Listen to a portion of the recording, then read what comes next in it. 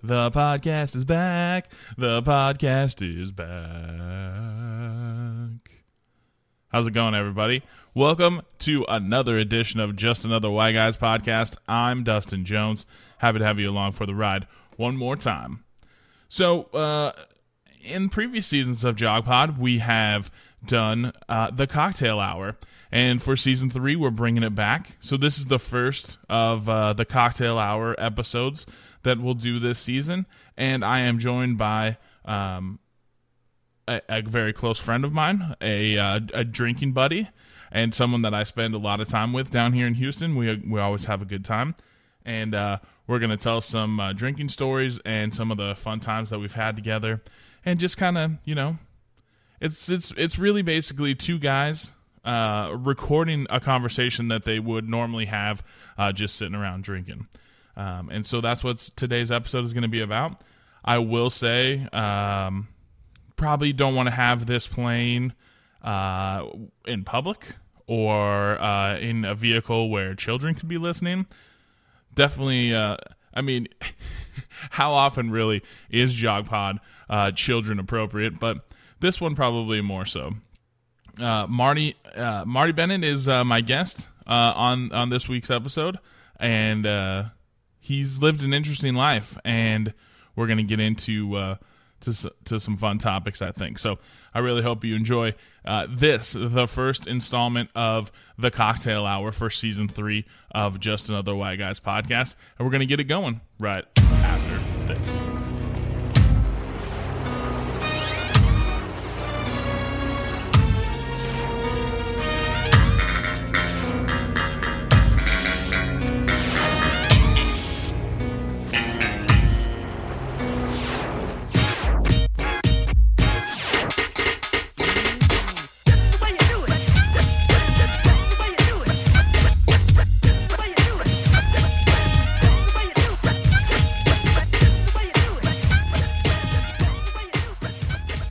I mean, what better way to spend a Sunday afternoon than recording a cocktail hour with my special guest, Marty Bennett. Hey. Welcome to the JogPod studio, sir. Hey, thanks for having me. It's a great day. Well, except for... as much as it can be with my team losing today. So Man, your team is just... I don't want to... So, for those of you tuning in, this is Marty. He's a big Texans fan. In fact... His Twitter handle is literally biggest Texans fan. And, in fact, you know what?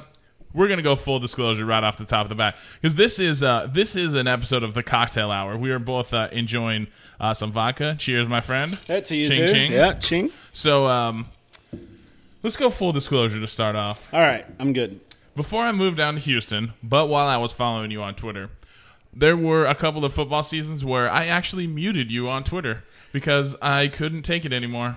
I can believe that. And it's not that I don't respect your fandom. It's just that like I didn't really need to see 75 tweets during the game about how the play calling was terrible and how everything was wrong and you know how the refs were magically always against you.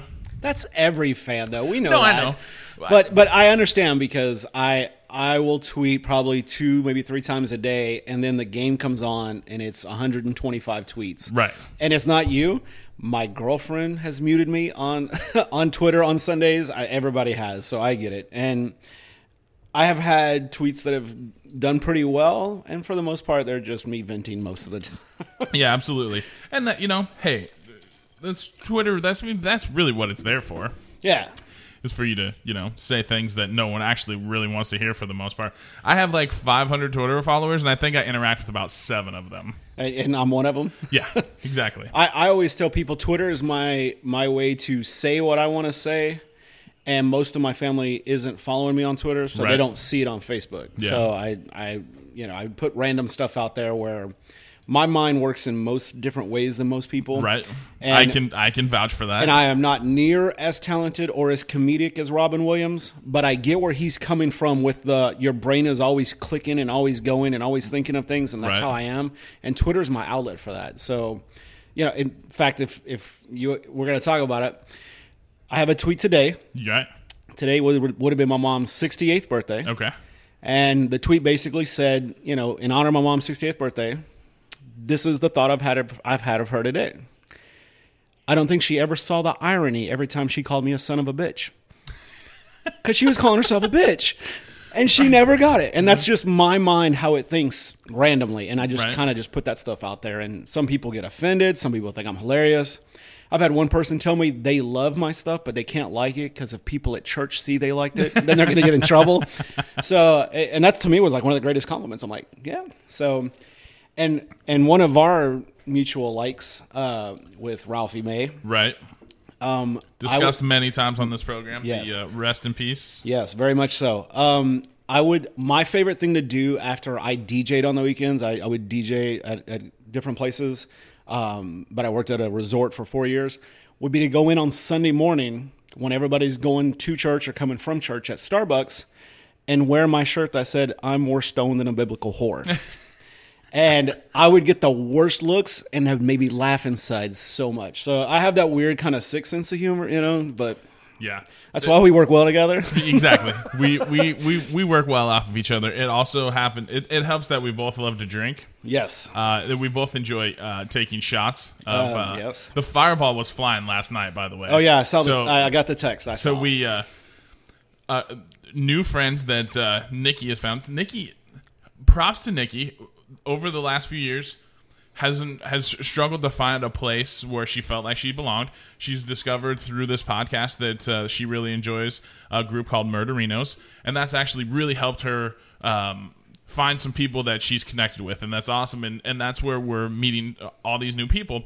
And so we went out to karaoke last night, and two of the people that are joining us on the last couple times are Wendy and Adam. And Adam also really likes Fireball. Adam also is bald. Hey. Adam also has a beard. Adam also usually wears shorts and flip-flops. So he literally could be like your cousin or related to you in some way. I like to be relaxed. And if my daytime job when I'm doing my real stuff is I'm in these high-end houses programming, right. I have to wear nice clothes and all that stuff. So when you see me outside of that, I'm usually trying to veg as much as I possibly can comfortably because most of the time during the week, I'm not. So. Hey, I completely understand because I wear basketball shorts as often as I possibly can. And even at times I shouldn't because, it's so hot and swampy down in this I don't understand how people live down here. Well, I do basketball shorts around the house, but I have this weird thing that because I own my own business and I grew up in a small town, I always feel like people are going to see me and they know who I am, and I always have to be presentable. Yeah. So coming over to your house today, yeah, it's basketball shorts and a dry fit shirt. But most of the time, even then, it's like polos and a nice shirt. Cargos and a nice shirt or something. Now just so that presentable. I think about it, pretty much every time that we've gone anywhere or gone out somewhere, you've worn like a polo shirt and like nicer shorts, and either nice shorts or jeans, depending upon coming from work or not. So nice jeans. You got to keep it together. Well, I try. I think it's part of the military, maybe though too. So right. So this is our first cocktail hour of season 3 of JogPod. So one of the things that we do when we do the cocktail hours, we talk about what we're drinking. So right now we are both drinking the same thing. It's a drink I like to call the Blackout. It's a drink that I discovered. Like 10, 11 years ago.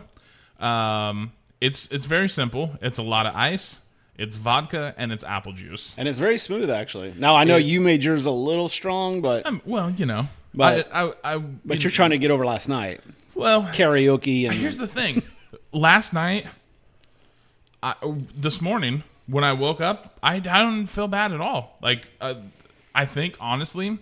It's because I've spent a lot more time drinking the last week than I had recently, so my body's just a little bit more used to it. You took the month off. You took a month off, right? I did take a month off, but since my birthday, my drinking has kicked up. Now, I did go almost a week because I've decided that in a couple podcasts back, I discussed some struggles that I've had with some of mental health stuff, and I was having a bad week. I have made a commitment to myself that if I'm feeling down or depressed, that I won't drink. I won't use alcohol as a coping mechanism for being depressed. So when I was down, I didn't drink that whole week. But since then, I've bounced back. I feel really good. So I've been enjoying some cocktails and having a good time. That's a good rule because I probably should have taken that rule up when I was in that state, and that's actually what got me to drinking. Actually, was getting in that state, and I had really 4 years in the Navy. Yeah, I was never like drunk anywhere in the world. I was always the guy that had to drive the officers around because I was the sober guy all the time. They knew I wouldn't drink. And then I had kids, and that was the end of that. but I hear you. Like, I went through it real hard when I went through the divorce, and I drank a little bit. But now it's like the only time I really drink heavy is when I'm trying to deal with my back pain. And you've been through that too, where you've dealt with pain and trying to just numb it. And I'm not a big pill taker. I don't like to take the stuff they prescribe me and the nerve numbers and all the stuff they've given me, so that's just kind of what I do. Plus, and I think this is one of the reasons you and I click so well together, is that when we drink, we're fun. Like, we don't get angry, we don't get competitive. As long as I don't drink whiskey. If I drink whiskey, I'm in trouble now. I was going to say we don't get competitive. That's not true, because when we get together, we do tend to get competitive with the amount that we drink. But we that is, I've never thought about that, but you're exactly right. Although Nikki points it out all the time. She's like, you fucking guys are going to go drink together, and it turns into a fucking pissing contest because you both start going shot for shot with each other, and it always ends poorly. Maybe. And then sometimes you come home and Marty comes with you, and Marty has a plate of spaghetti, and you walk out without any clothes on. Speaking of, I left your barbecue at the house. I was going to bring you some of the barbecue. You're going to bring me? Oh, I left it. Yeah, I had so much, and I forgot it. I'm sorry. I was just such in a rush to get here, make sure I was on time. But that's a side note. The one person in Houston that worries about being on time. That is definitely the military. The military is in me on that. For sure. Now, I want to clarify. I did say a whiskey makes me angry, not Fireball. Something different about Fireball, but if I drink Jack or Jim or whatever. It's got that cinnamon. And the thing is, the first night I ever had it, it was me and the girl I was dating at the time was 4'11" and weighed 80 pounds, and we did a fifth between us in 2 hours. And I really didn't like it for a long time, but I learned after that night, it wasn't that night, but it was after that night, anytime I drink whiskey, it's a bad deal. So when I first started getting into drinking, when I first started jeez, I can't even talk. When I first got into drinking, my thing was to drink Jim Beam, and I would drink a lot of Jim Beam. It was an impressive amount. Like, we would start having parties, and we would be, hey, look at that. Magical shot of Fireball in front of us. Magically appeared in front of you. This next segment of the Jog Pod Cocktail Hour is brought to you by Fireball. Fireball whiskey. Cheers, my friend. Because, I'm thinking of you when I left the house. That's why I forgot the barbecue. I was like, I got to make sure we grab alcohol. So it's a cocktail hour. I've never taken a shot out of something like this, so this is going to be little mini bottles? Yeah, I don't know. I usually pour it like a gentleman, We got this for a joke at the wedding I did last weekend. I left them at the house, and now they're yours. That's funny. That's great. So, who should we toast to? I have. You know what? Let's cheers this to Ralphie. Yes, because he has one of the best Fireball jokes ever. Yes, which he does. Is if you ever want to have a really good time with a lady, feed her 5 or 6 Fireball shots. Then when you wake up in the morning and you go down and give her oral sex, it'll taste like French toast. So cheers to you, my friend. Cheers to and breakfast in bed tomorrow. Breakfast in bed.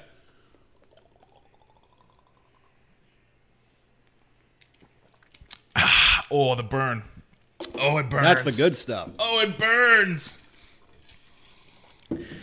What I love about Fireball is when you take the first shot and you have the burn in your mouth, and like 45 seconds later, that hits your stomach. Yeah. And you know it's about to be a fun night. So we'll touch on the burn thing. So when I was in high school, we went sledding up on the mountain. And there it is. Yeah, exactly. It's hitting right now. This is what's making me think of this, is that we went to go sled, and someone brought a bottle of peppermint schnapps. And they're like, here, this will help keep you warm. They're like, so just don't take a big shot. We're not doing it to get drunk, but you get cold, take a little shot, and you'll feel a warmness inside of you. So that's the first thing I think of when that hits you. And so, whew. Yeah, that's good. Right back on the train. Right back on the train. All right, so let's go back to what we're talking about. Okay. We're competitive. We are competitive. When we drink. Yes. What's the most you've ever done in one night? And dear God, don't say it was with me, because I'll feel bad. No, I don't think so. if we're just talking like shots, on my 25th birthday, I did 25 shots. Ooh. Over like a 6-hour period. Yeah, it's right there with me, actually. So, yeah, it was a lot. And then I got challenged. My shout out to my buddy Travis Inwards back in Minnesota. We were having an after bar party at his house, as we often did. And in Minnesota, there's a lot of houses where you have the house, then you'll have a backyard, and then you'll have a detached garage behind. Mm-hmm. So the detached garage was where we'd go hang out and drink.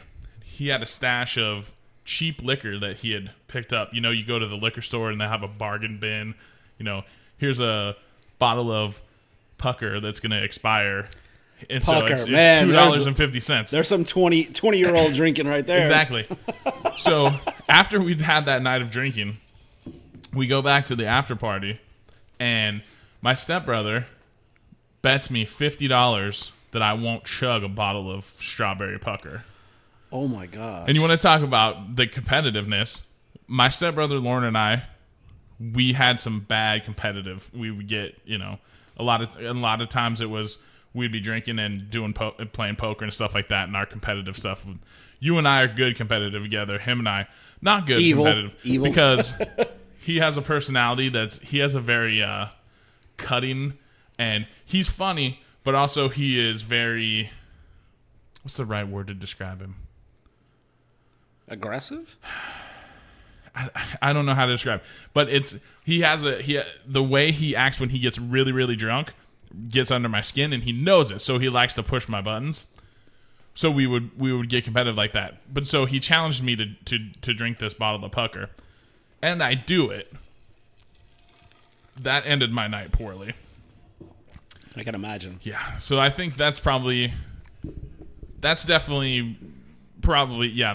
most I've ever drank. Now, I will preface this, and I'll go 2 stories here with you as far as most alcohol. When I came home, I lived in North Carolina for 5 years. I came home for my birthday. My brother had never seen me drunk. Yeah. So he tried to get me as plastered as he could. And he gave me an oil slick, which is Goldschlager and Jaeger in one shot. Whoa. And he gave them to me back to back. Oh. And it was horrible. And I didn't puke. Nice. Then he gave me something called a cement mixer. Yeah. And I know it had Bailey's in it and lime juice. And when you mix them, it clumps in your mouth. Ugh. Okay? And I drank it, and my response was, give me another. And he did, and I didn't puke, and he gave up. He was puking at the end of the night, but I wasn't. So I don't know how many shots I did the night because I didn't keep count because I didn't realize that's what I was getting into.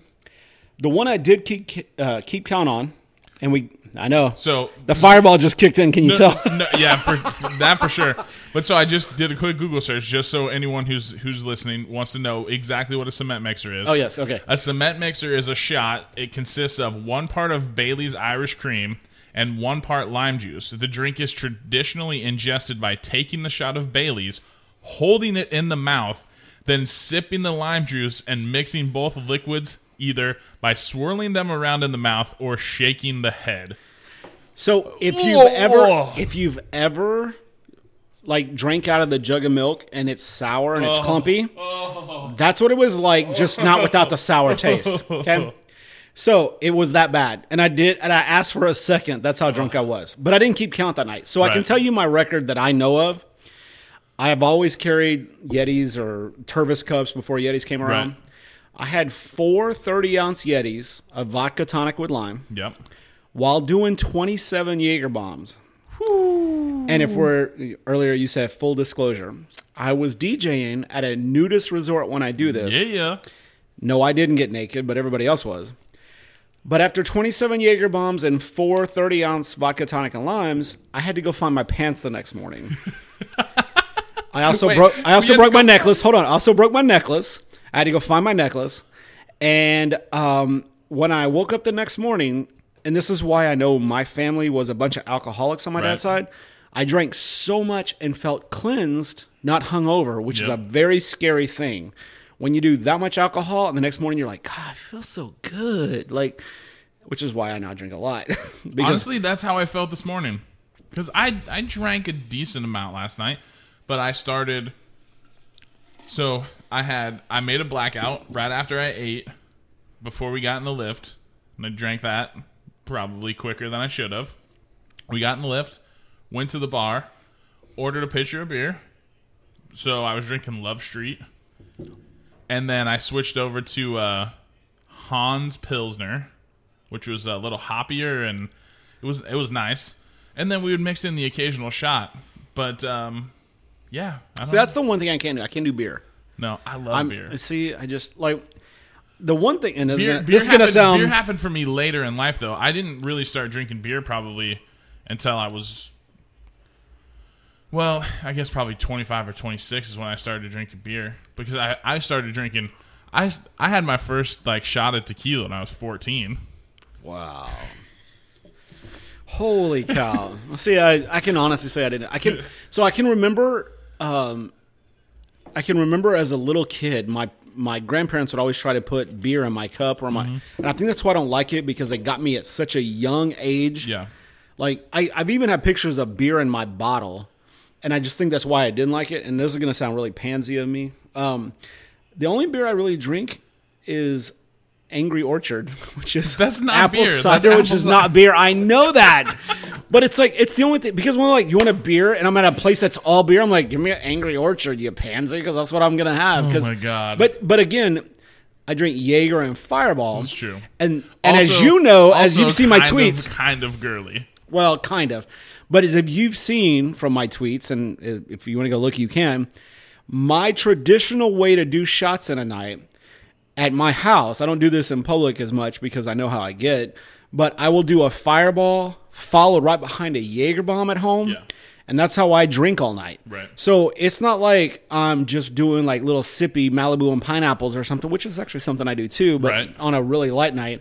But when you do Fireball and Jaeger bomb back to back, it's something to behold. But see, that's how I got started on Jaeger bomb, was DJing at the nudist resort, because you get the alcohol thin in your blood, but the Red Bull energizing you, and you're going all night. And when you got to look at a bunch of 50, 60-year-old naked people, you got to do something to entertain yourself. You got to do something to keep yourself going. So we'll talk more about drinking as we go on. As we go on. But in the cocktail hour, sponsored by Fireball. Right. This episode of the cocktail hour brought to you by Fireball. It's cinnamon whiskey for... Now, you do that. Did you know I used to work in radio? No. I used to work in radio. One of my first jobs when I moved out to the country to help my grandfather take care of the place, I worked at a small town radio station. Yep. This is how crazy this was. And if you want to look it up, it still happens to this day. Columbus, Texas, 5:30 to 6:30 is polka hour. Oh, nice. So I would get out of school. I would go there, get set up for the day. At 5 o'clock, they do the local news. Yep. And then it's 5:30 to 6:30 polka hour. If that doesn't drive you crazy, try waking up at 5:15 a.m. to be at the radio station at 6 for 3 hours of polka on Sunday. Hold on. Followed by 2.5 hours of church services. Wow. So that's where I started in radio. And then I went to another That's where radio. I would have started drinking.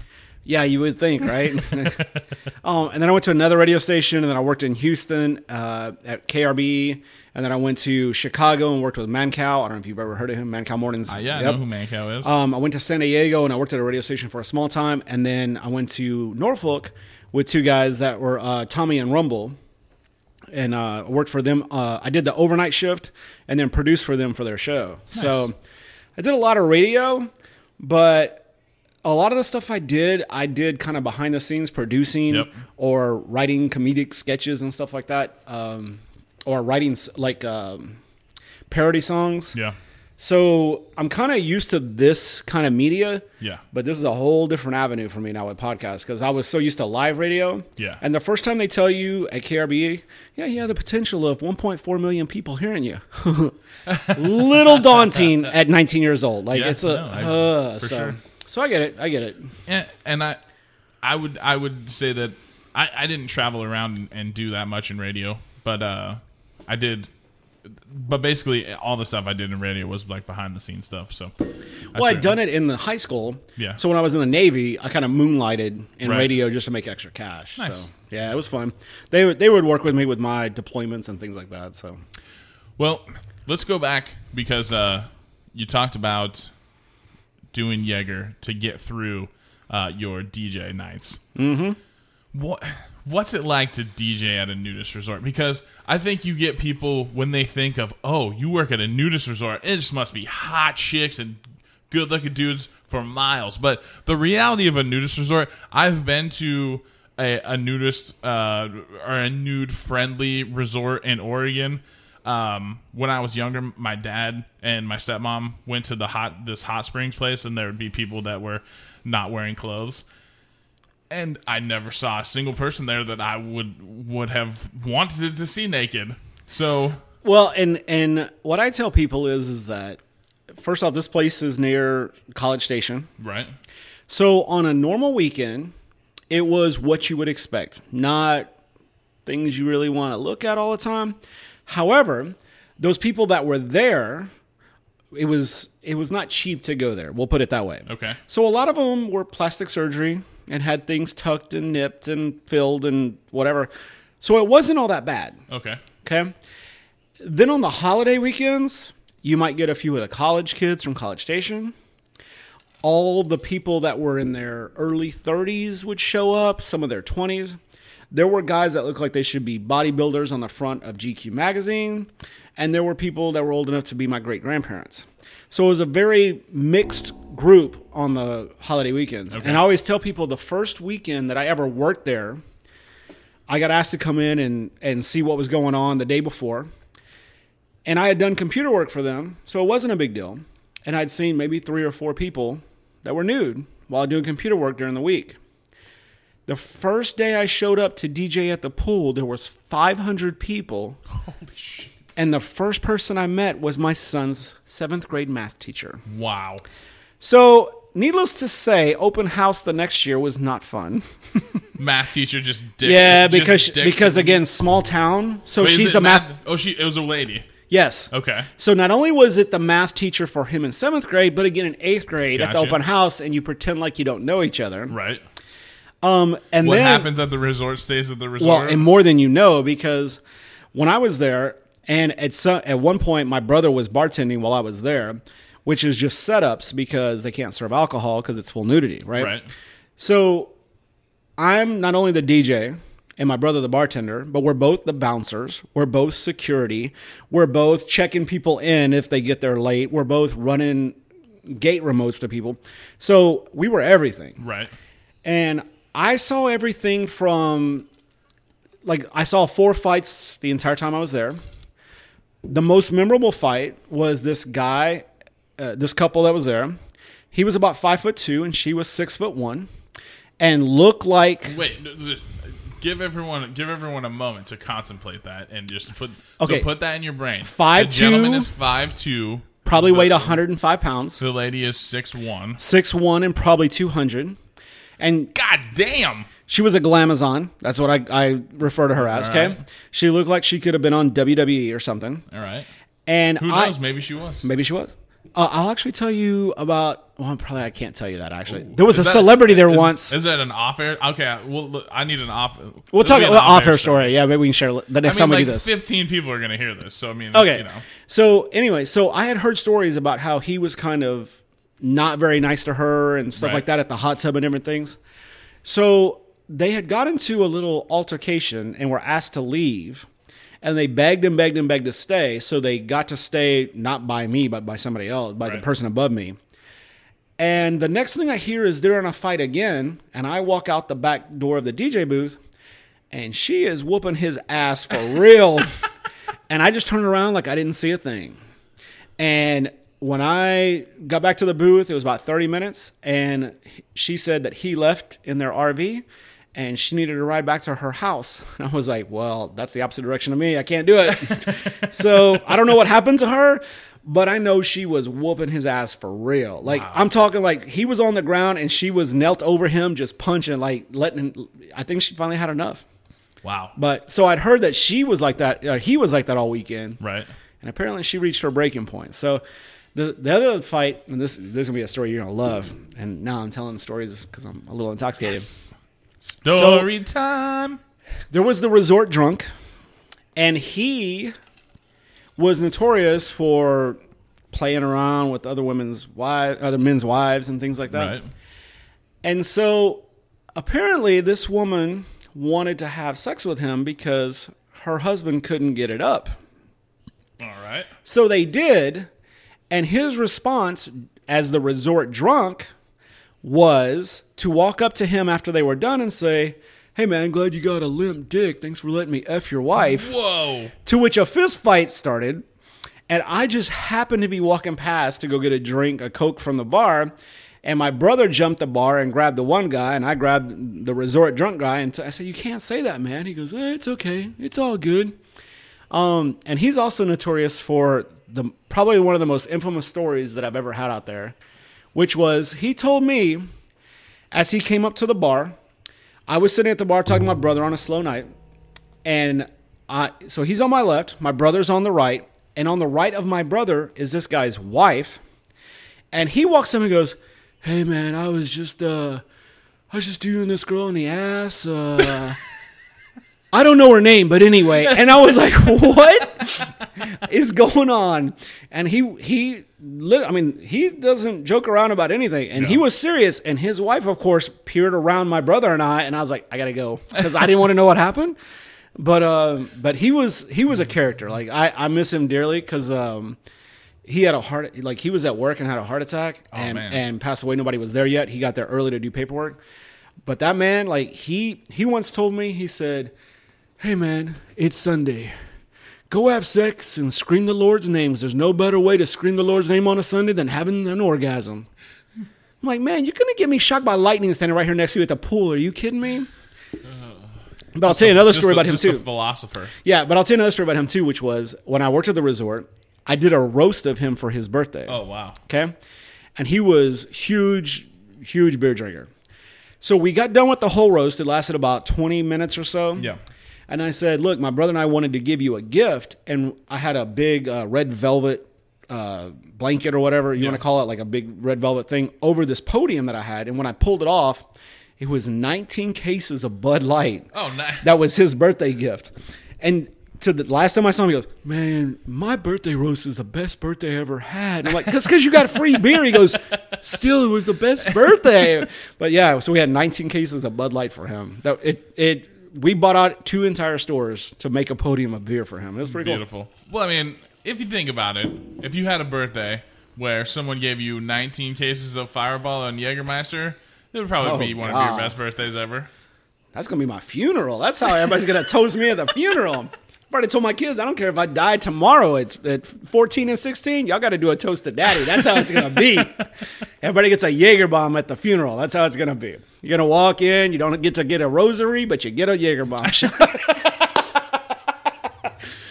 Hey, you got to do what you got to do. Tell me that wouldn't be a good... Fuck Hail Mary. Hail Jaeger. Hail Jaeger. That's right.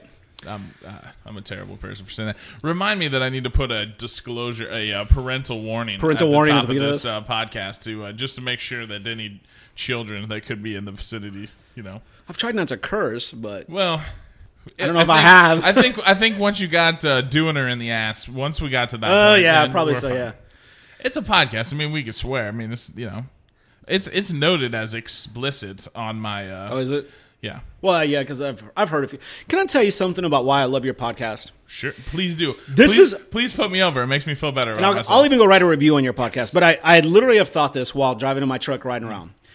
I know you have a good podcast because every time I listen to your podcast, there has been a moment at some point I wish I was sitting there to join that podcast. Right. So you talked about road trips with Stark. Yeah. And you, the recent one with your sister, you had conversation and like all these things that like, I was like, man, I wish I could be there because I have a great story for that. Right.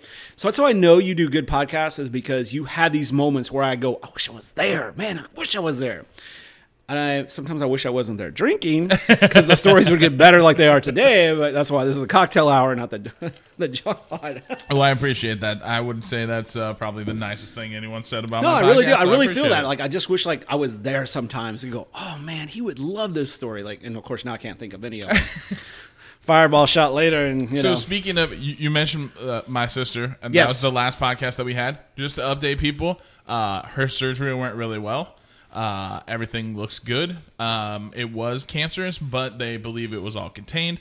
So she did have a radical hysterectomy, but they believe that everything will be fine. She'll go and have some regular Follow-ups. checkups, and she should be good to go. So Yeah, that was very thankful for that. Now, even though I was disrespectful to you in a text about that whole podcast. yeah, I was like, dude, maybe you want to wait until like you've heard like more than the first 90 seconds of them. Yeah, so to fill everybody in real fast, he was talking about his sister and how much they get along and blah, blah, blah. And I sent him the thing that says, oh, the All Sweetheart podcast. And he's like, what are you talking about? And about the time I got his text was about the time the word cancer came up on surgery. And I went, that was the wrong time to send that text. So I kind of messed that up. And we laughed about it later, thankfully, because some people would have got really mad at me. But Dustin knows Dude, me. have I ever gotten really mad at you? Never. No. Because why? Because I bring you Fireball. Exactly. Exactly right. And to us. Exactly. And here's the other thing. I don't have that many people that will drink with me, so I can't get mad at you. I need you to stick around. Oh, I ain't going nowhere. I'm going to be here for a long time. Well, okay, so tell me, before we move away from working at the nudist resort, Okay. tell me. I know people always have questions, and if they send you questions, I will do a follow-up podcast just to answer Yeah, them. definitely send if you have questions about you want to know what happens at a nudist resort, definitely send them to tweet them to me at Dustin P. Jones on Twitter or at JogPod, or you can send them an email to me. It's jogpod@gmail.com. So if you have questions for Marty, we'll definitely do more podcasts. We'll definitely. Because I can tell you, we've breezed through 35 minutes of a podcast already. We are doing more podcasts. Oh, definitely. Yeah, we'll do more. All right, so what's your question? I don't have a question, but what I want you tell me the craziest thing that you can remember that you would be allowed to share on a podcast right now about a night that happened there. That's easy because anytime anybody asks me that, it's the easiest answer in the world. Because I was not only the DJ, but security and all that kind of stuff. Outside the club, we had a pool and a hot tub. So I walked out one night to the pool area just to make sure, because there are rules. You're not supposed to do anything in public. There was a special house for this called the Miller House. And, okay, so here's a great thing about this. So I'll sidetrack just for a second, come back to it. In the Miller House, there were a number of queen-size beds. 1, 2, 3, 4, 5 beds. That's a house you don't take a black light into. Yes, for sure. But they also had a sex swing. Nice. Because what Miller House doesn't have a sex swing? Yeah, exactly, right? And all this stuff. So, and it was the Miller House because the Millers actually lived there until they donated it to the property to do that. So you can't have sex public. So anyway, so back to the story. I walked out to the pool, and there was a lady there. Can I use an alternative name? Her name was Big Joan. We'll call her Big Joan, okay? And when I walked out there, Big Joan had a arm in her 3/4 of the way to her elbow. What? On the side of the pool, to which I have to say, y'all know you're not supposed to be doing that, and had to turn around and walk away so I didn't puke. So she was almost elbow deep.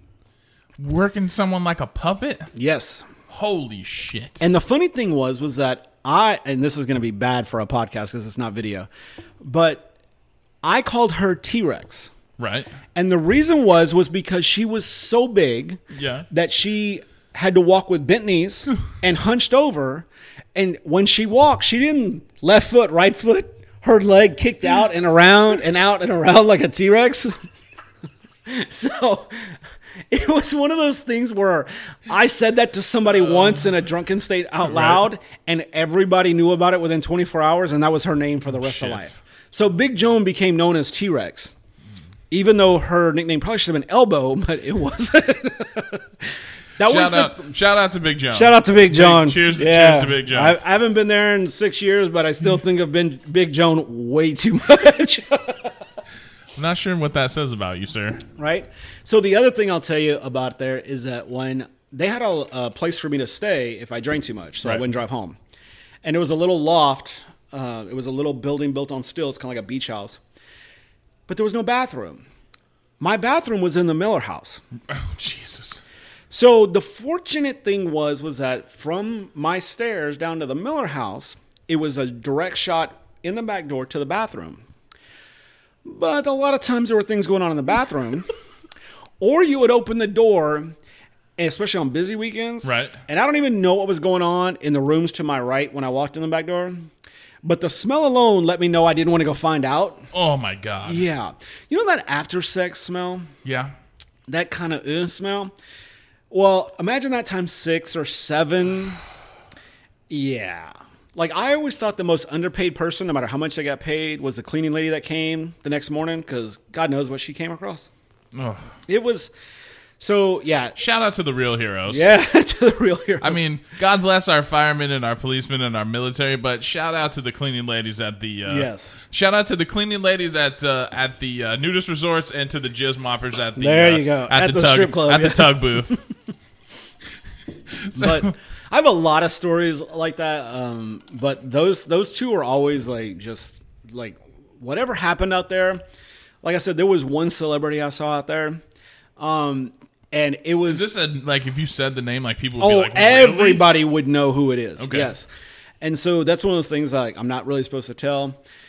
But if you like some big bearded guys who were on TV making duck calls, it would be one of them. Oh, shit. Okay. Yeah, because when people told me it was one of them, I was like, and I had to go look. I was like, wait, you mean those good Christian, responsible Republican kind of people? Yes. Oh. I can't imagine.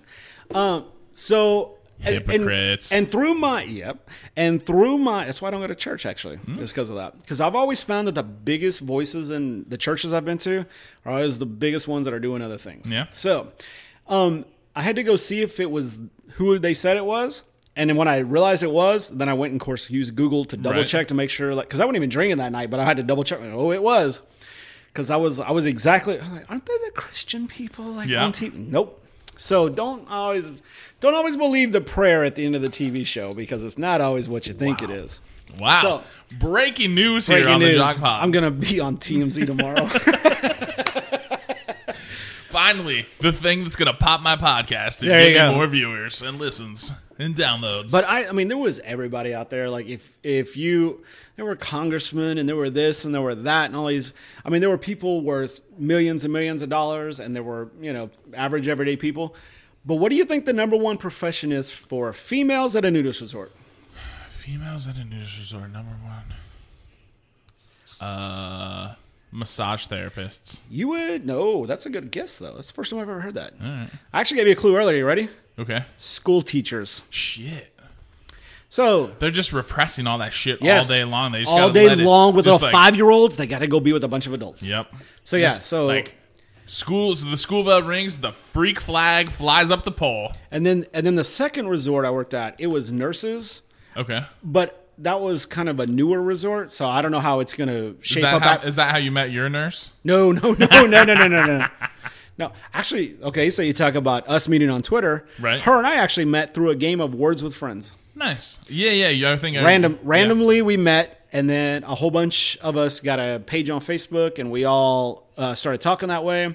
We met up at a beach house, like a big party of 20 of us all met at a beach house, and then I was married, she was married, she went through a divorce, I went through a divorce, blah, blah, blah, and somehow we ended up together. So, and then not at a nudist resort. Let me clarify that real fast. Your own Miller House. Miller House. Now my house is just the Miller House. Now it's the Miller House. Legally changed my name. What does she call it? It's a happy... She hashtags a bunch of shit. Don't happy band of something. Yeah, there you go. Yeah. I don't want to put her out like that. Don't do that. What? I don't want people finding her because of this podcast. I'm going to get in a lot of trouble. All they would do is click on your name and be like, oh, this is who it is. Yeah, you're right. All right, we got to unpublish this podcast as of today. No, I'm just kidding. So are you telling me we just did 40 minutes for nothing? No, we do 40 minutes of podcast, and yet I'm worried about what happened on a podcast, not at a nudist resort. So we're all good.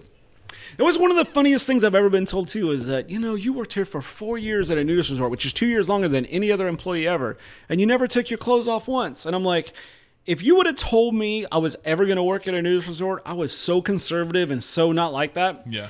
And how your life evolves into stuff like that, happenstance, I would have never believed that I would have done that stuff. And now here I am talking about it on a podcast with you, so... The way the world works. The world is a strange place, sir. Donald Trump is in the White House, and you're talking about nudist resort stories on a podcast that 17 people are going to listen to. And see, that's what's so funny about our friendship is we are so polar opposites on so many issues, and here we are drinking and having a blast. Well, I mean, it's because here's the thing. This is how we can all get along. Just drink. Well, and it's not just that, but it's also that we're reasonable and like we can have a conversation, have a disagreement, and then move on. Well, and I think that's the problem with it is that, and also that I'm right, and so that just is fine. And I will tell you, look, I'll be the first one to tell you there is so much wrong with both parties and both things of everything, but I think that's the whole problem is that we are so stuck in you're red or blue, you're this or that, you're gay or not, or you're this or that. And I think the problem is that, like you and I, we're going to have a discussion about it. Most people won't have the discussion about it. They'll just go, oh, screw your thoughts, and that's it. Yeah. And we just sit there and we talk about it, and we're like, I see your point a lot of times, and a lot of times when you and I talk about it, I see your point, and I get your point. 90% of the time, I agree with your point. I don't always agree with what I don't want to say my side because that sounds so divisive. But what my side is saying, I don't always agree with them. Yeah. Like I think they're idiots half the time. But at the same time, I'm like, well, this side is not much better doing this X, Y, and Z. And that's why, I have tried to get away from all that. I've tried so hard in the last 2 years to get away from all that. Because since the election, I just realized it's just bringing me down.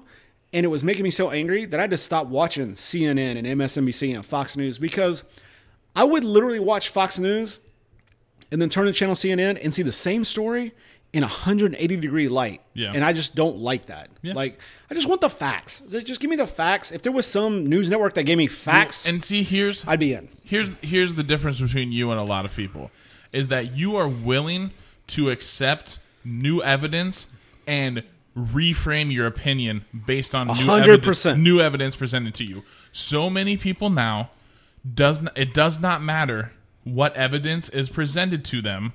They already have the narrative in their brain, and that's what they're doing. If they could, their mother could be shot right in front of them, and they could be told this person did it, and then be presented with a picture of someone else doing it, and be like, nope, I already believe that person did it. I can't. My brain is not capable of accepting new information and changing an opinion. And I grew up in a very conservative house.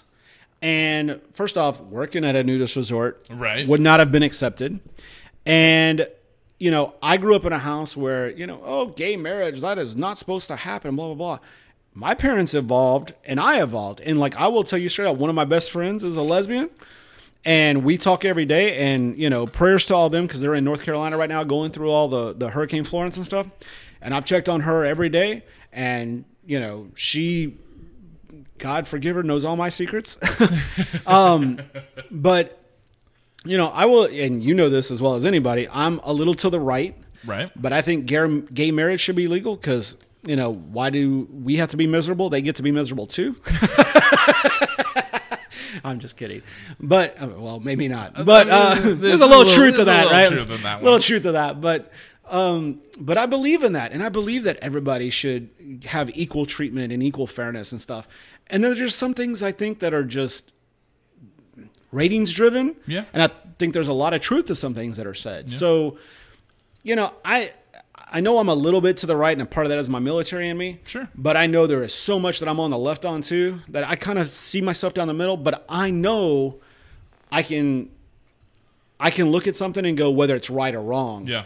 And there are so many stuff that I see that, I'm partial to the right, that they are doing so wrong. Yeah. Well, and that's why we get along, is because we both can go, I see your point. It's not what I believe, but I see your point. Right. And that's why I think we get along so well. And at the end of the day, you have to come to a compromise for the greater good. Always. If it's always about if we don't get everything that we want, then it's a loss. Then we will fail. Oh, I agree. 100%, and that just seems we continue to track down that same way. Let's not talk about politics anymore. Yep. Because we're on the way here. We're getting close to the bottom here, which means we're going to be close to wrapping up this episode of the Cocktail Hour. But before we go, should have brought the 40-ounce Yeti. But see, we're leaving plenty of runway for future podcasts. Okay. You mentioned that that you were in the military. Yes. And you joined the Navy. What made you decide to join the Navy? Okay, so back to full disclosure. My parents and I had a disagreement of ways at 18, 19 years old. I never had a curfew as a kid. Yeah. And they told me as long as I was at home by 8, 9 o'clock, I could skip school the next day. But if I stayed out till 11, I couldn't. And then at some point at 18, after graduating high school and I got like my first kind of real girlfriend and was staying out late, they tried to implement a curfew after 18. And it didn't work real well with me. So we had this big fight to the point they pulled as long as you're under this roof, you're going to follow our rules sort of thing. After I didn't have a curfew my whole life. Right. So we got into this thing that literally led to the cops escorting me out of my house. And I lived in a homeless shelter in downtown Houston for 9 months. Fuck, really? There's a story you don't know.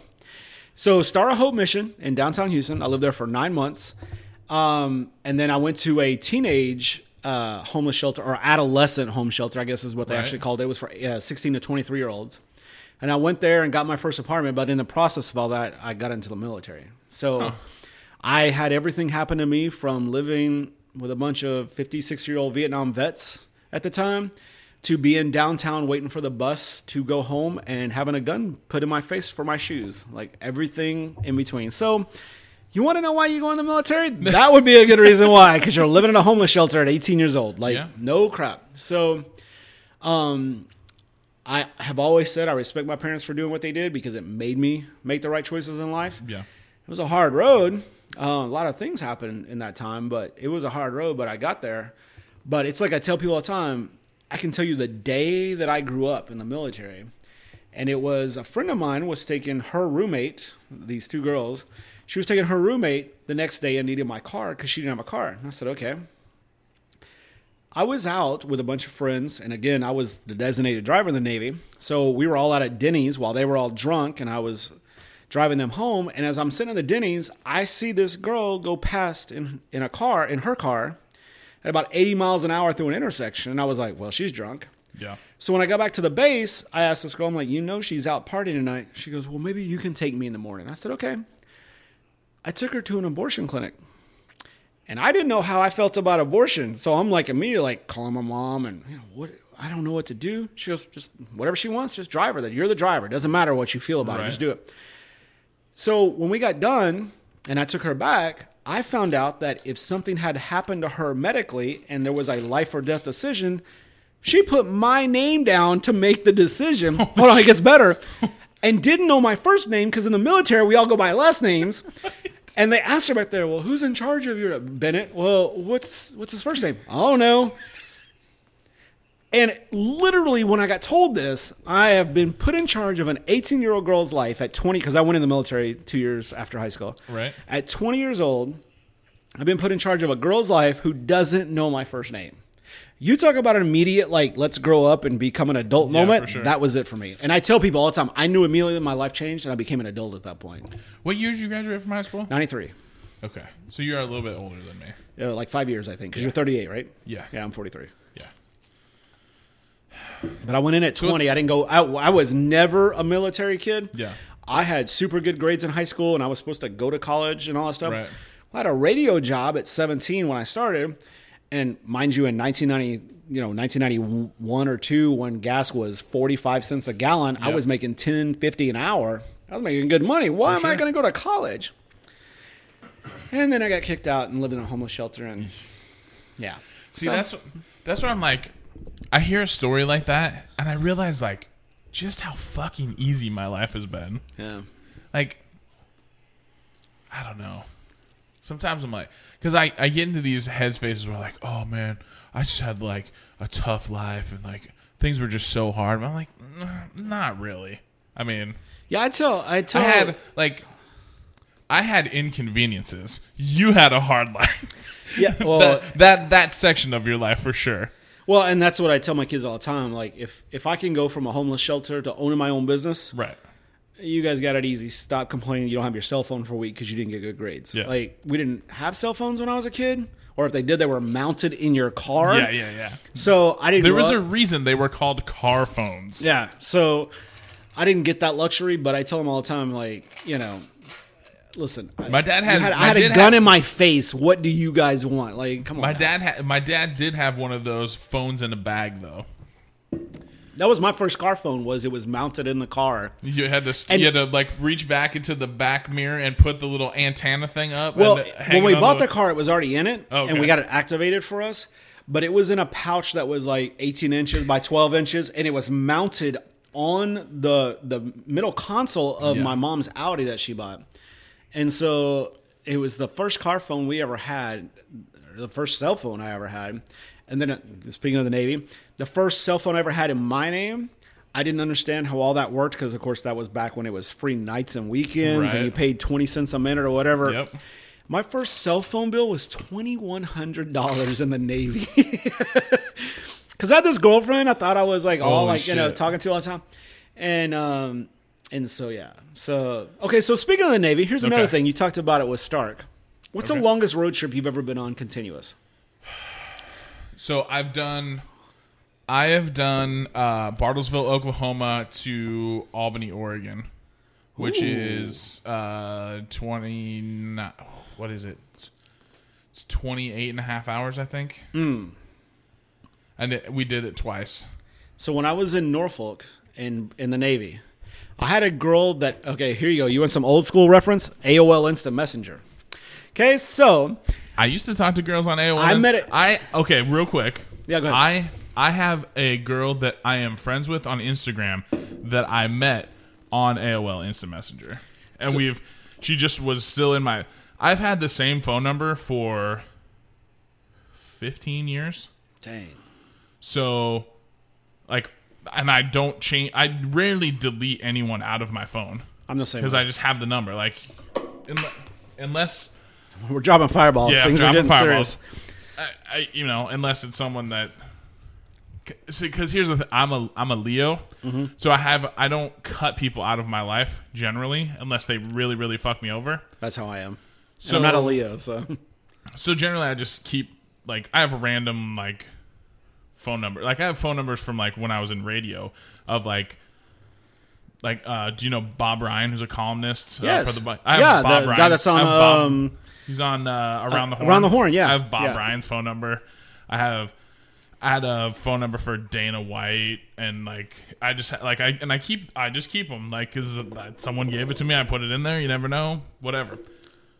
And so this person from AOL Instant Messenger was still in my phone book, and it was like telling me, "Hey, did you want to add this person as a friend?" I was like, "Okay, whatever." But I'm familiar with AOL. So I met this girl. She was going to school at Coe College in Cedar Rapids, Iowa. Long way away. I would go see her at minimum of once a month from Norfolk to Cedar Rapids, Iowa. 25 hours straight through, I would make the drive at least once a month and probably twice a month as much as I could. And of all the times I ever went to see her and stuff, only one time did I not make it to her dorm. And the one time that I didn't, I was 8 miles outside of Cedar Rapids, and I had to stop at the park, the rest area that they have on the side of the road, and I literally couldn't drive the last 8 miles. She had to come pick me up, and we went and got my car the next day. Like, that's how bad it was. But I think it was one of those where I went like twice or three times that month, and it just had caught up to me. Oh.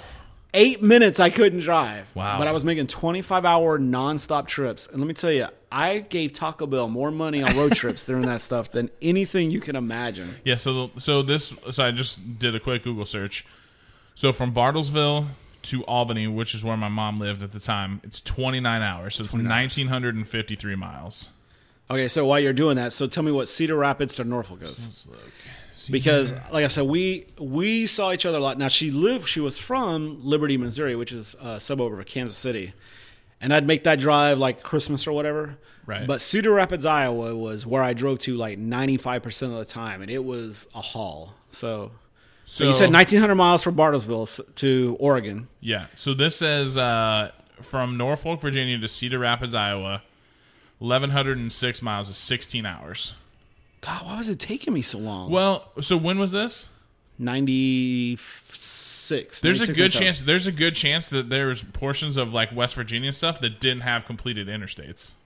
Oh, no joke. Let me tell you about that. So I know, because where is University of West Virginia at? It's in Morgantown. Morgantown. Have you ever seen Morgantown? Just like on TV watching. Oh, no. Okay, so let me tell you about driving through Morgantown, and I had to stop on the freeway once to make sure I saw what I saw. Right. In Morgantown, it's built in a valley between the mountains. Yep. So you see the plane come over the last mountain and dive down to make the airport, and then land. And the plane's taking off or doing the same thing. They come up and immediately like do like a F-14 straight up thing almost to get over the mountain. Right. It is the scariest thing I think I've ever seen. What's the scariest airport you've ever been in? Like takeoff or landing? Because I'll tell you mine while you think about it. I went to El Paso. I haven't been in a ton of airports. Okay. So. I went to El Paso, and as I'm on the runway, out my left, I'm sitting on the left side of the plane. Out the left window, I can see the mountain. Yeah. To which we turn toward, and it's literally at the end of the runway. Yeah. And as we take off, the plane gets up off the ground and immediately banks hard right to miss the mountain. It's the scariest thing I've ever seen because I know I'm flying toward a mountain. Right. I don't know what happened in the 26-hour flight I did from Norfolk to Italy when I met my ship in the Navy because I took Sudafed and NyQuil because I don't like to fly. Right. That was the scariest thing I've ever been through in my life because knew I was literally flying toward this mountain that they had to bank hard to miss. That's not a good thought to really fly with. I have landed in the second highest elevation airport in the world, which was in Quito, Ecuador. It's at like 8,900 feet or something like that. Because Quito sits way the fuck up. That was... I don't really remember it being an issue. I don't remember it being really scary, though. Well, that scared me as looks. Now, the scariest thing I've ever been through was I flew from Chicago to Denver to home for Christmas one year while I was in school in the Navy. Yeah. And as we're flying into Denver to catch our connecting flight, the plane drops. Ooh. My girlfriend at the time passes out. Ooh. Other people are passed out. And the pilot comes on and says, well, we had to drop 500 feet to make the runway. What? Like, don't tell me that. But, like, it was such a heavy drop, like you're on a roller coaster, but an extreme amount of distance. The kind of drop that they do in that a people movie, were passing out on the plane. It's the kind of drop they do in a movie to get the feeling of weightlessness. And I tell people all the time, now, if you really want to go old school, there used to be something here in Houston called Astroworld, which was a Six Flags theme park. They had something called a Sky Screamer, and it was 13 stories, and they put you in a box and then dropped you. My stomach's still up there floating in the air somewhere at the old Astroworld site because I lost my stomach that day. And to this day, I can't deal with drops like that. How I didn't puke, I don't know, but she was passed out on me. I only know about Astroworld because comedian Bill Hicks was doing a bit about taking mushrooms. And how, like, mushrooms are sacred, you should go to nature. And then he did, like, a character voice. And he's like, yeah, I took a bunch of mushrooms and went to Astroworld and I had a really bad time. I never went there drunk either. This is the best part. He had a really bad. He goes, you're a moron. And that the way he says, you're a moron, is something that I've held on to. Have you ever been to a roller coaster drunk or high? No. Obviously, no. I've never even tried. Okay, here's a disclaimer: I've never tried weed, so like I'm really lame. But I've never been on a roller coaster drunk either. I don't know how that'd be. No, because I'm real fat. So, the last time I could actually fit on a roller coaster was like really before I. See, I don't even think about that when I ask you questions like that. It just doesn't click in my head, I guess. Yeah, There's lots of things that I don't do because I'm fat. Did you see the Andre documentary? Yeah. How he had to pee on a plane. Yeah, that was the most amazing thing to me. Speaking of, people's size and stuff. On the list of things that I'm terrified of having to deal with is pee on a flight, trying to go to the bathroom on an airplane. Yeah, international flights.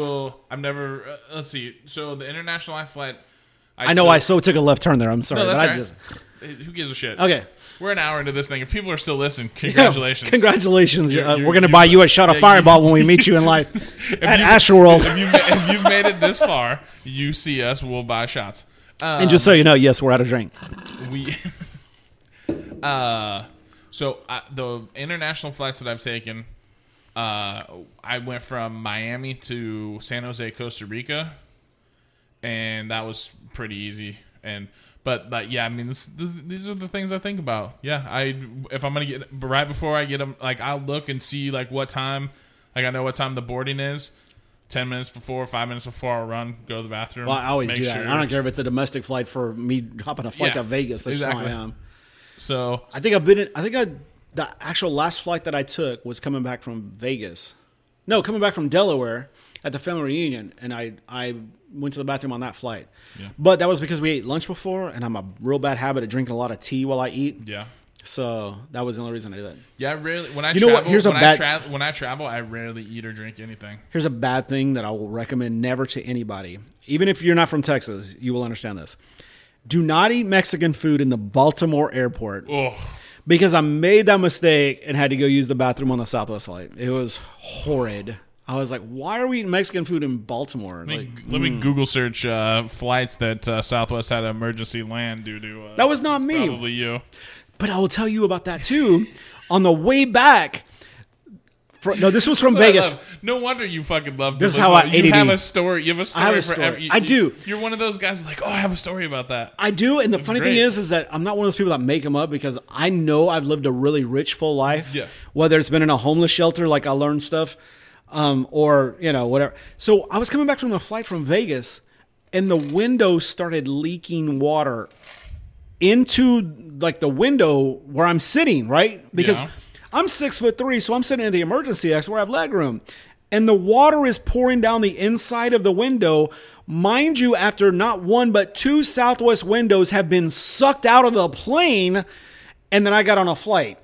And I'm like freaking out. And of course my girlfriend's like, it's normal, it's condensation. Yeah, okay, you don't watch the news, baby girl. Every morning at 6 a.m. I watch the news for an hour before I get on the road.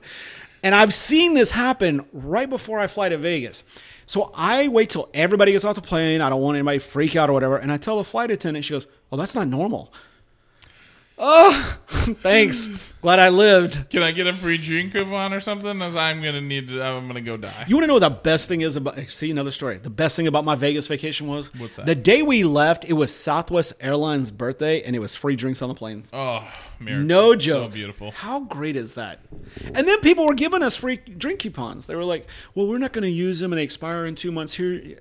Okay. Thank you. I was drunk before I got off the plane in Vegas, and then you get free drinks for gambling in Vegas. Speaking of drinking on a plane, me and my buddy Scott upgraded ourselves to first class when we flew from Minneapolis to... We were going to Portland, but it was one of those things where we flew from Minneapolis to Phoenix to then fly up to Portland. So we upgrade... And sometimes I have this compulsion about being on time and not being late and not missing flights and sort of that. So I have trouble sleeping before I travel because I'm afraid that not only will I not wake up, but that no one else will wake up and will miss my flight. So I didn't sleep at all the night before. So we upgrade, and how you are afraid of drinking Jack because of what happens. Mm-hmm. My buddy Scotty lives to drink Jack Daniels. Oh, Lord. Loves it. So we're sitting in first class, and I have a couple screwdrivers and fall asleep. To me, the best way to fly, but go ahead. It was fantastic. So I wake up as we're descending. You know how I know this story's going to get interesting because your voice just cracked starting to tell it. You said, Solo, and I wake up. I wake up. And I look over at the tray table next to him. Just his entire tray table is covered in empty Jack Daniels airplane bottles. Oh, no. Because my friend Scotty and I'm guilty of doing the same thing. If we do any sort of upgrade or all-inclusive or a buffet or whatever, we're getting our fucking money's worth. And he'll do the math. He'll be like, okay, I paid X amount to upgrade. The value of these drinks is Y. How many do I need to drink to be of value to what I paid? Oh, Lord. And he tries to meet it. Just fucking covered in Jack Daniels. He drank every single Jack Daniels bottle that was on that plane. Wow. So, we started this whole thing about being competitive. He's competitive, but just with a check. He wants to make sure he gets his money's worth. Well, no, we get competitive with each other. On the next cocktail... No, but I'm just saying that's what he sounds like. He's making sure like he's competitive with what the price was versus what it is kind of thing. Well, no, he wants to make sure he's getting value. That's what I'm saying, He wants to make sure that the money that he spent was worth... He's like, well, let's upgrade because we get free drinks. Well, it's... The cost of the upgrade at the time was like $65 or whatever. $65, so you got to get at least $80 in alcohol. Right, exactly. But he and I are actually way worse. See, had you gone to Vegas with us for Boys Weekend, you would have experienced it because he was there. And I wouldn't have lived. You might have that. Well, here's the thing. I was in Vegas for a week, but I only probably was out 3 different times because we got so fucked up every single time that I needed like a day and a half to recover. Okay, so have you ever puked drinking? I have never involuntarily thrown up from alcohol. See, I told you about my brother and then my 27 Jaeger bombs. The only night I ever did it was maybe in the last year. I went up to see my brother in Austin. And my mistake was that I know when I drink, if I keep it to the same drink, I can drink as much as I want. Yep. I was alternating between Fireball, Jaeger bombs, and tequila. Oh. And the only time I've ever in my life puked, but there is a picture of me hugging a trash can by everybody because they've never seen me do it. So everybody had to text me the picture of me in the bed with the trash can, like literally like as my cuddle buddy. In case I got drunk, in case I puked again. But we had gone to one place, we went to a second place, and I remember getting there, and I remember there was a volleyball court that I wanted to go play on, and the next round of shots came. I don't ever know if I ever played volleyball, but I do remember hanging out of the backseat of my F-150. Right. Puking my guts out in the parking lot. Oh, Lord. And the worst part is that, so again, I'm military, so I'm a disabled vet. And I have disabled vet plates, and I'm sitting in the front spot next to the front door, puking at the front door of the bar in Austin. Oh, so Lord. Everybody saw me, which is way more embarrassing than just I puked, which I never have. Then it was everybody in Austin that was at that bar saw me that night puking. Yeah, so. I've never involuntarily thrown up from drinking, like where I was like, oh God, I got like a hangover. Like you make yourself puke? No, it's only happened once. Oh, so. There was a summer. I used to be a blackjack dealer. And in Oregon? No, when I lived in Minnesota. Okay. So this was like 2002. And maybe 2003. My buddy Travis, who I mentioned earlier, he would, at the beginning of the summer, he would go get a bartending job at this really nice golf resort as a part-time job. He would go and show up for the first day of orientation and then would tell the scheduling person, yeah, just don't put me on the schedule. What? Because he only wanted to have the employment so that he could play discounted golf. Because if you're an employee, you could go out on the resort courses for the employee could play for free. And you could bring up to 3 people with you, and they could pay. It was like you just had to rent a car. It was like $15. Yeah, something simple. And then they had a championship course that was one of like the top 100 courses in America. You could play it 4 times a season and pay $25 a person. An 18-hole round there was $150. Holy God! Yeah. I would never play golf courses like that. Exactly. And I'm not good at golf. I just like to play. But so that's why he would get this job there. Is so that he only went there to get his little employee ID so he'd have that for the summer. And then he never actually would bartend. So because he knew one of the people there. So so we do that. Well, that summer I had the winter before I had been drinking a shit ton of whiskey. I was drinking Jim Beam like it was going out of style. And I had gotten sick of drinking Jim Beam. So in the summer, I decided to try something new, and I started drinking gin. And I discovered that I really enjoyed drinking gin and lemonade. So we had a party at Travis's house, and I decided that I would So I would buy the top end. So I buy Bombay Sapphire, which is great gin, but I was drinking a lot of gin and lemonade. So we're at the party, and I had this bottle of Sapphire, and I had brought a bunch of lemonade, and I mixed a big pitcher of gin and lemonade, and I pounded the first pitcher, and then I made a second one. So then I'm starting. So like, how much are we talking? Like half a bottle of gin, half a fifth, quarter of a fifth, third of a fifth? What? It was probably a lot half of and math. half. It was a lot. I mean, I don't really remember how much. The problem was. That's how you know it was a good night. Exactly. The problem was, though, it wasn't the alcohol so much that was the problem. It was the volume of liquid that I put in my stomach.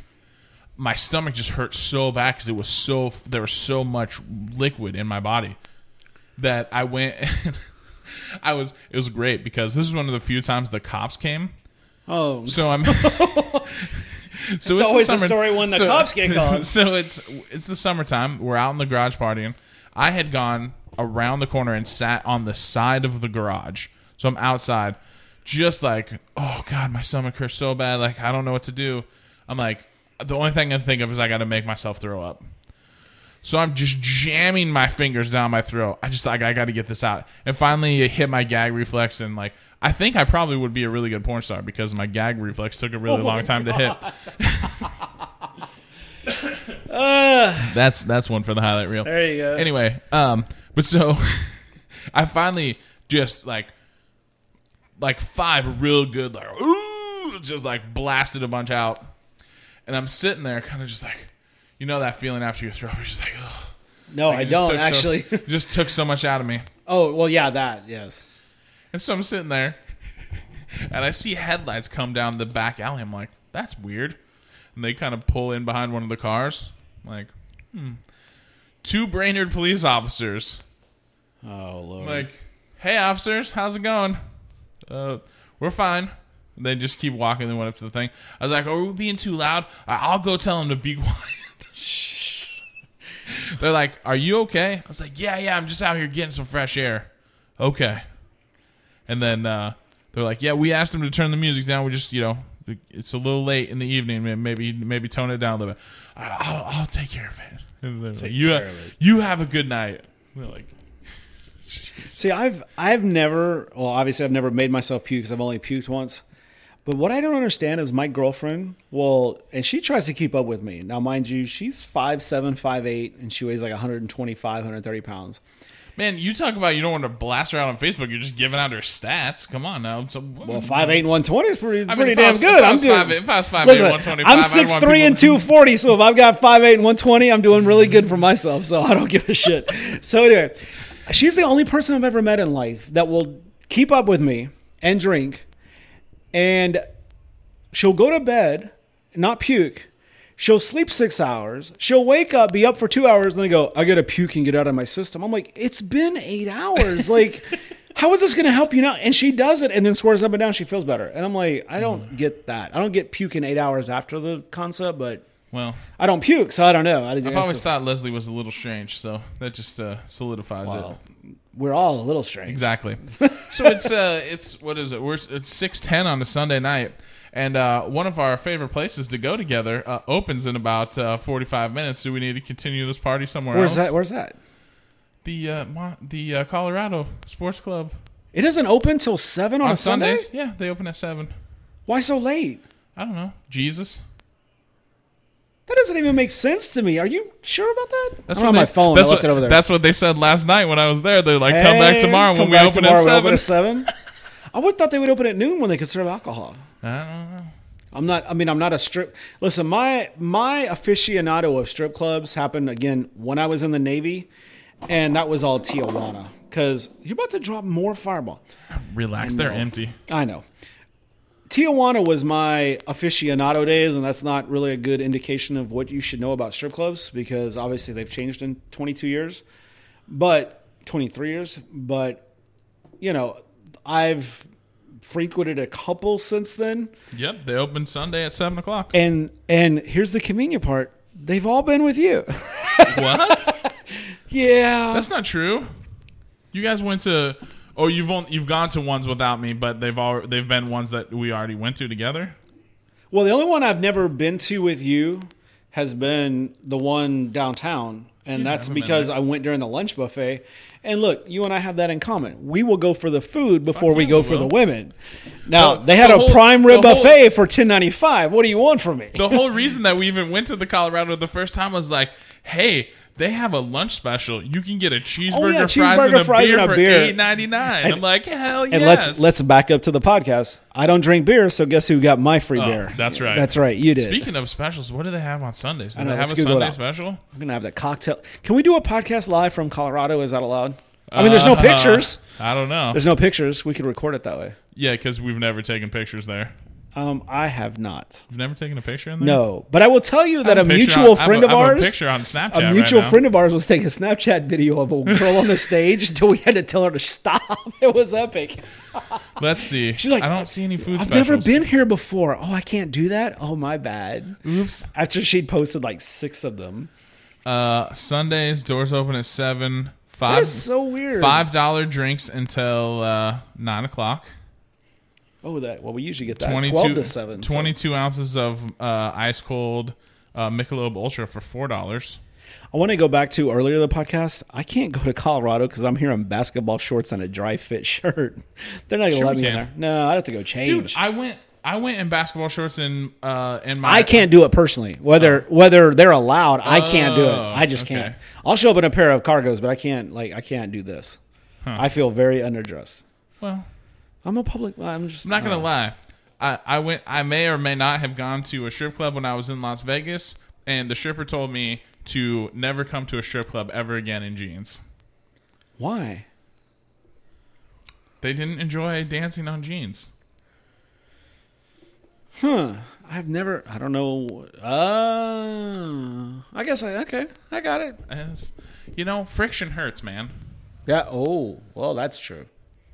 Would you rather a guy was wearing like man? Now you're gonna have me carry a pair of extra shorts in case we have to go after work one day. I'm gonna be getting half naked in the parking lot just to change clothes. I'm pretty sure you won't be the first person that's ever been half naked in the parking lot. Well, after the story I heard today, all the way naked. After I heard the story today about what happened at the karaoke parking lot, that was good a whole gracious story. On that note, I guess we got to call the cocktail hour off. That's. I think we'll go ahead and call that. We'll call that an episode. Yep. And we'll definitely do this again. Thank you for coming over and being live in studio. I think that anytime I can do a podcast with someone actually right across from me, I think it makes it even better. We just did an hour and 20 minutes, and it flew by. And it seemed like we just talked for like 10 minutes about the BS we normally talk about. Exactly. So. All we really did is have a conversation that we would normally have, except we had put microphones in front of us and turned it on. Yeah, pretty much. In fact, we talked less sports than we actually would normally. Yeah, normally do. Yeah, because we got on to other stories. So even though I diverted 17 times, you're a bit of a digressor. I am. It's my ADD. I'm sorry. It's all good. But listen, when I tell a story and I get 3 stories out of 1, hey. It's a good podcast. Story time is, I'm always appreciative of someone that will come on and tell some good stories. So good deal. We'll wrap it up there. That's this edition of the Cocktail Hour for Season 3. I hope that you've enjoyed it. Once again, if you want to follow Marty on the Twitter machine, you can follow him. It's Biggest Texans Fan. Actually, without the S. Biggest Texan Fan. Oh, Biggest Texan Fan. My apologies. No problem. Or is it? Or you can look up at Battle Red Geek. Battle Red Geek, yeah. Yeah, fucking weirdo.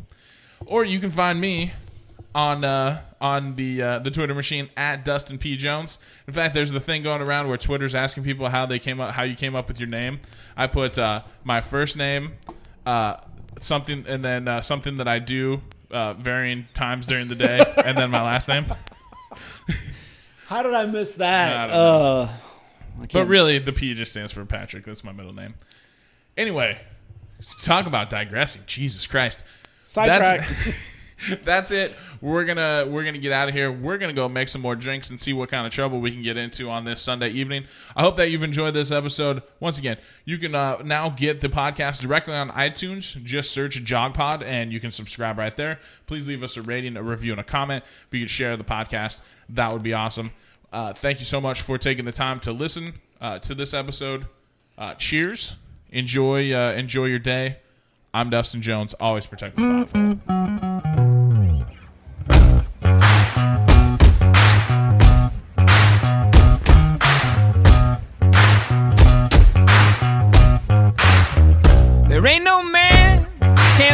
me. There ain't no man can enslave me. Ain't no man, a man that can change the shape my soul is in. There ain't nobody here who can cause me pain, erase my fear, 'cause I got only love to share. If you're looking for truth, I'm proof, you'll find it there.